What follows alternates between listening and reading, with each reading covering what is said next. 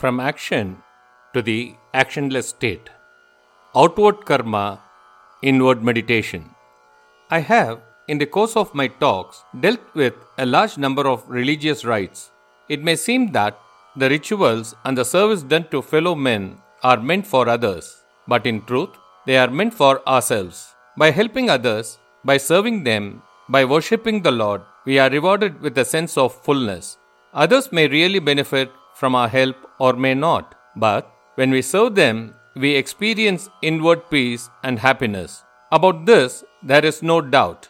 What is called paropakara is indeed upakara done to oneself. In serving others, we may have to undergo hardships, make sacrifices, and exert ourselves physically. But the happiness and sense of fullness we obtain is far greater compared to the trouble taken by us. The Lord does not have to gain anything from the puja we perform. In worshipping Him, in reading the sacred texts, in going on pilgrimages, we find inward joy. Why do we perform puja and why do we help others? It is all for our own satisfaction. Our affection for our wife, children, and others is in fact affection for ourselves. According to the Upanishadic teaching, it is for our own inner contentment that we love others. We perform puja to the Lord purportedly because of our devotion for Him, and we do social service presumably because of our love of mankind. But in truth, the reason is we like ourselves and find happiness in such acts. For the sake of such happiness, we do not mind encountering difficulties or making sacrifices. To go in search of money, fame, and sensual pleasure, thinking them to be good, is to blacken our minds. What is it that is good for us? That which is good for the world, and it is but a form of the Paramatman. This truth is known to our inner being. We realize it deep in our mind. That is why we find greater fulfillment in doing good to others, unmindful of all the difficulties, than in finding comforts for ourselves. The world is a manifestation of the Paramatman, and so must we be too. We must remove the mirror called the mind and experience the truth within us that we are none other than the Paramatman. This is what is called meditation. All the work we do ought to lead finally to worklessness, to the meditation of the Atman. The goal of all the sacraments I speak about is this. Our actions make us happy in many ways, but in none of these actions do we find the peace that we enjoy during sleep. How we suffer if we lose even a single night's sleep? There is so much happiness in sleep. Do we not realize from this that the supreme comfort or happiness is worklessness? Dhyana or meditation is a state of being absorbed in the Paramatman, a state of non-doing. Outward calm is the first step toward inward stillness, and this stillness is to be brought about in degrees and will not be gained all at once. That is why the wise tell us, reduce all your sensual activities. Do not join the crowd. Try to disengage yourself from all work, including that of doing good to the world. Keep away from money and dwell in the forest. But do we listen to such advice? We shall do so only when our mind is cleansed. That is why so many rituals are prescribed to purify the mind, the consciousness. It means that instead of asking us not to do this and that, we are asked to do this and that right. It is natural for us to be involved in some work or other. So, without any regard for our personal likes and dislikes, we perform the rites laid down in the Shastras. Even here, our personal likes and dislikes will intrude. But, unlike in the matter of meditation, we succeed to some extent at least in curbing them during the conduct of the rite. In due course, with the grace of the Lord, we will be able to perform good works without minding the discomfort and ignoring our personal likes and dislikes. Desire and hatred will be reduced and the mind will become pure. With the mind cleansed, we will be able to perform one-pointed meditation. This is the time when we will be mature enough to forsake all works and become a forest recluse and practice meditation. If we are able to meditate with utter one-pointed meditation, then everything will acquire the character of the Paramatman. There will be no need to leave everything and depart for the forest. nor will it be necessary to speak of any religious discipline. The forest, the village, solitude and crowd, they are all the Paramatman. Both work and meditation are the Paramatman. Our inner peace will not be shaken by anything. We can remain still and tranquil and yet be all bustle outwardly. In the beginning, when it is not easy to control the mind and meditate on the Atman, perform rituals. Then, gaining mental purity through them, that is the rituals, forsake karma and practice meditation, yoga, etc. Once perfection is attained in meditation and yoga, nothing will affect us. In this, all is still inward and yet outwardly there will be much activity. Briefly put, this is the concept of Bhagavad Pada. Ultimately, everything in the phenomenal world will be seen to be Maya. The one object, the one and only reality is the Brahman. We must be one with it non-dualistically without our having to do anything in the same way as the Brahman. I, who bear the name of Sri Shankara, keep speaking about many rites, about puja, japa, service to fellow men, etc. It is because in our present predicament, we have to make a start with rites. In this way, step by step, we will proceed to the liberation that is non-dualistic. It is the method of final release that is taught us by Sri Krishna Paramatman and by our Bhagavad Pada. At first, karma, works, then upasana or devotion, and finally the enlightenment called jnana. If we advance in this way, by degrees, with faith and devotion, we will obtain the wisdom and mellowness of Atmic meditation and inner control. Afterwards, we may keep doing any kind of work outwardly for the good of mankind. What is the best means of practicing Atmic meditation? We must be imbued with the tranquility that is from incarnate and remember every day in His quiescence. Let alone the idea of forsaking all works and becoming plunged in meditation, let us also leave aside for the time being karma, which itself is transformed into the high state of meditation. These are conditions to which we must rise at a later stage in our inward journey. But right now, at the beginning, let us train ourselves in the midst of our work to remain at peace and learn to meditate a little. To start with, let karma, devotion and meditation be practiced together. These are not opposed to one another but are complementary. In the end, all will drop off one by one and the samadhi alone will remain.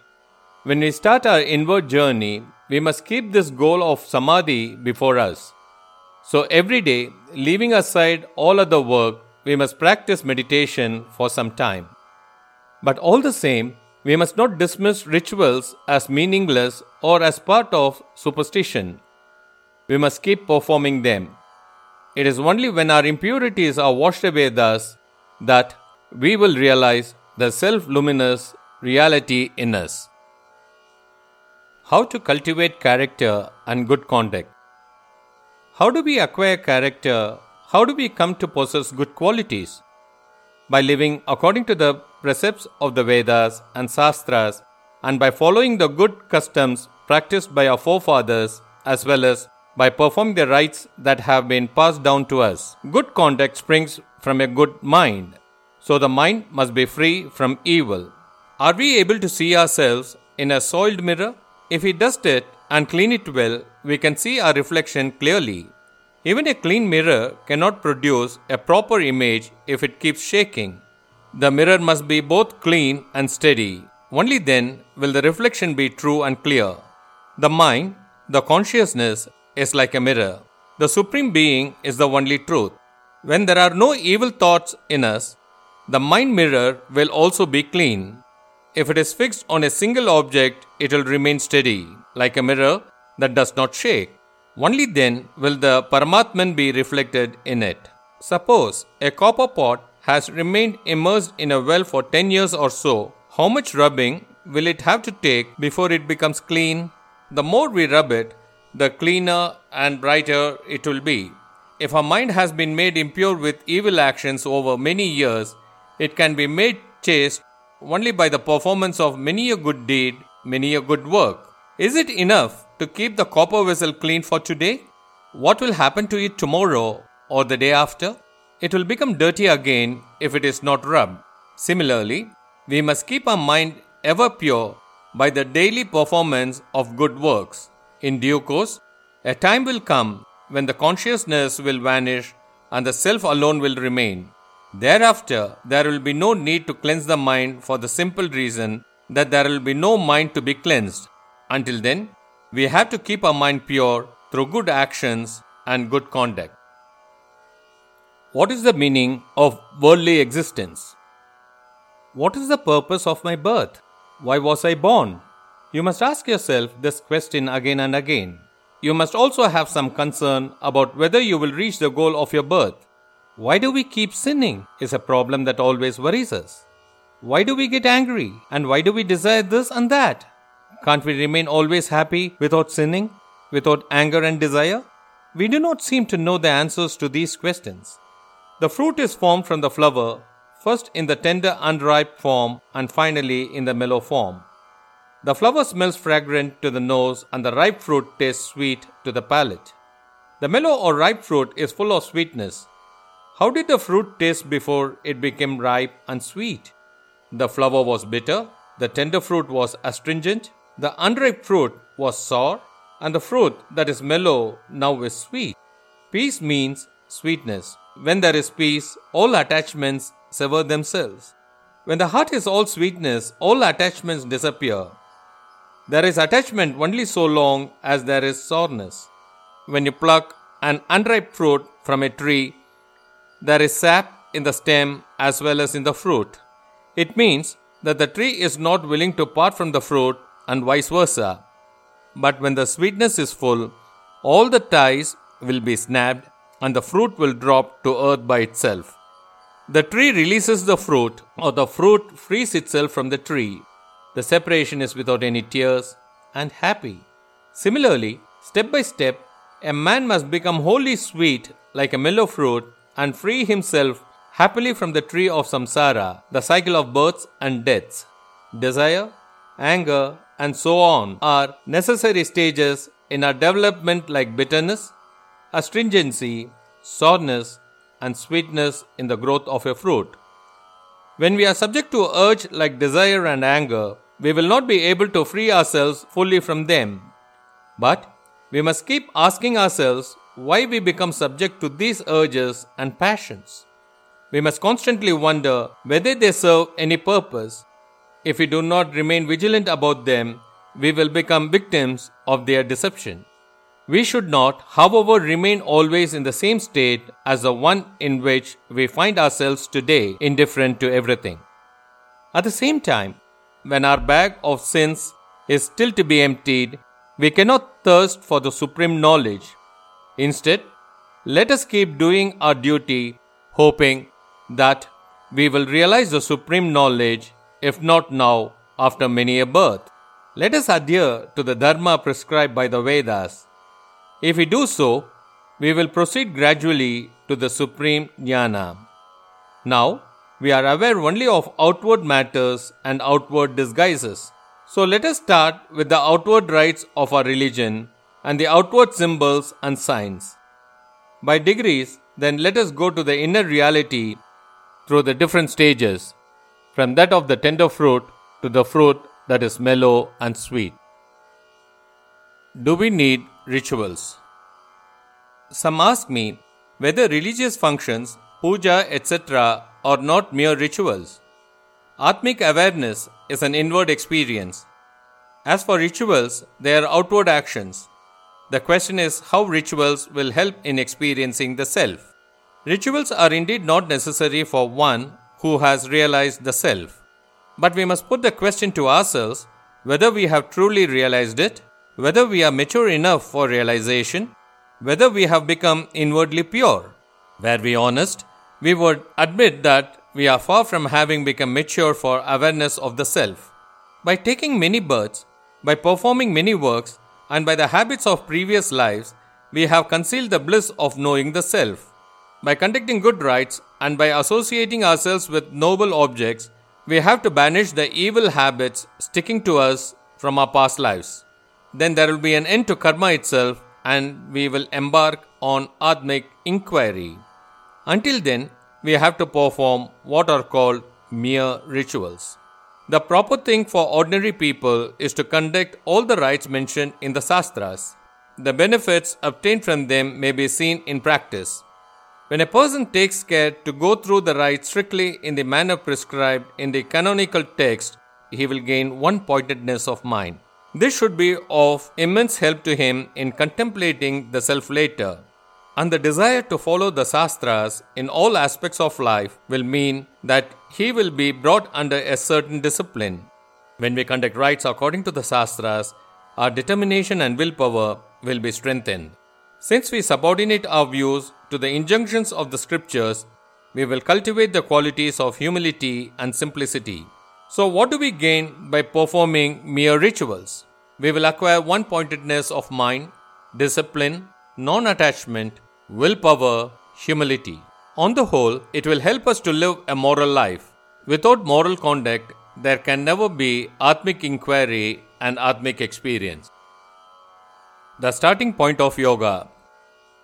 People usually think that yoga means no more than controlling the breath and sitting stone-like. The literal meaning of the word is joining, uniting. All through our life's journey, we have to join ourselves to various objects. But such joining is not permanent. That is why the mind remains unsteady. If we are joined to an object without the least possibility of being separated from it, it is yoga in the true sense. The root of the minds of all of us is the one Paramatman. Yogins control their breath to turn their mind to this prime root object. The root that gives rise to thoughts is the same as the root that gives rise to the breath. So if the breath is fixed on the root, the mind too will be absorbed in it.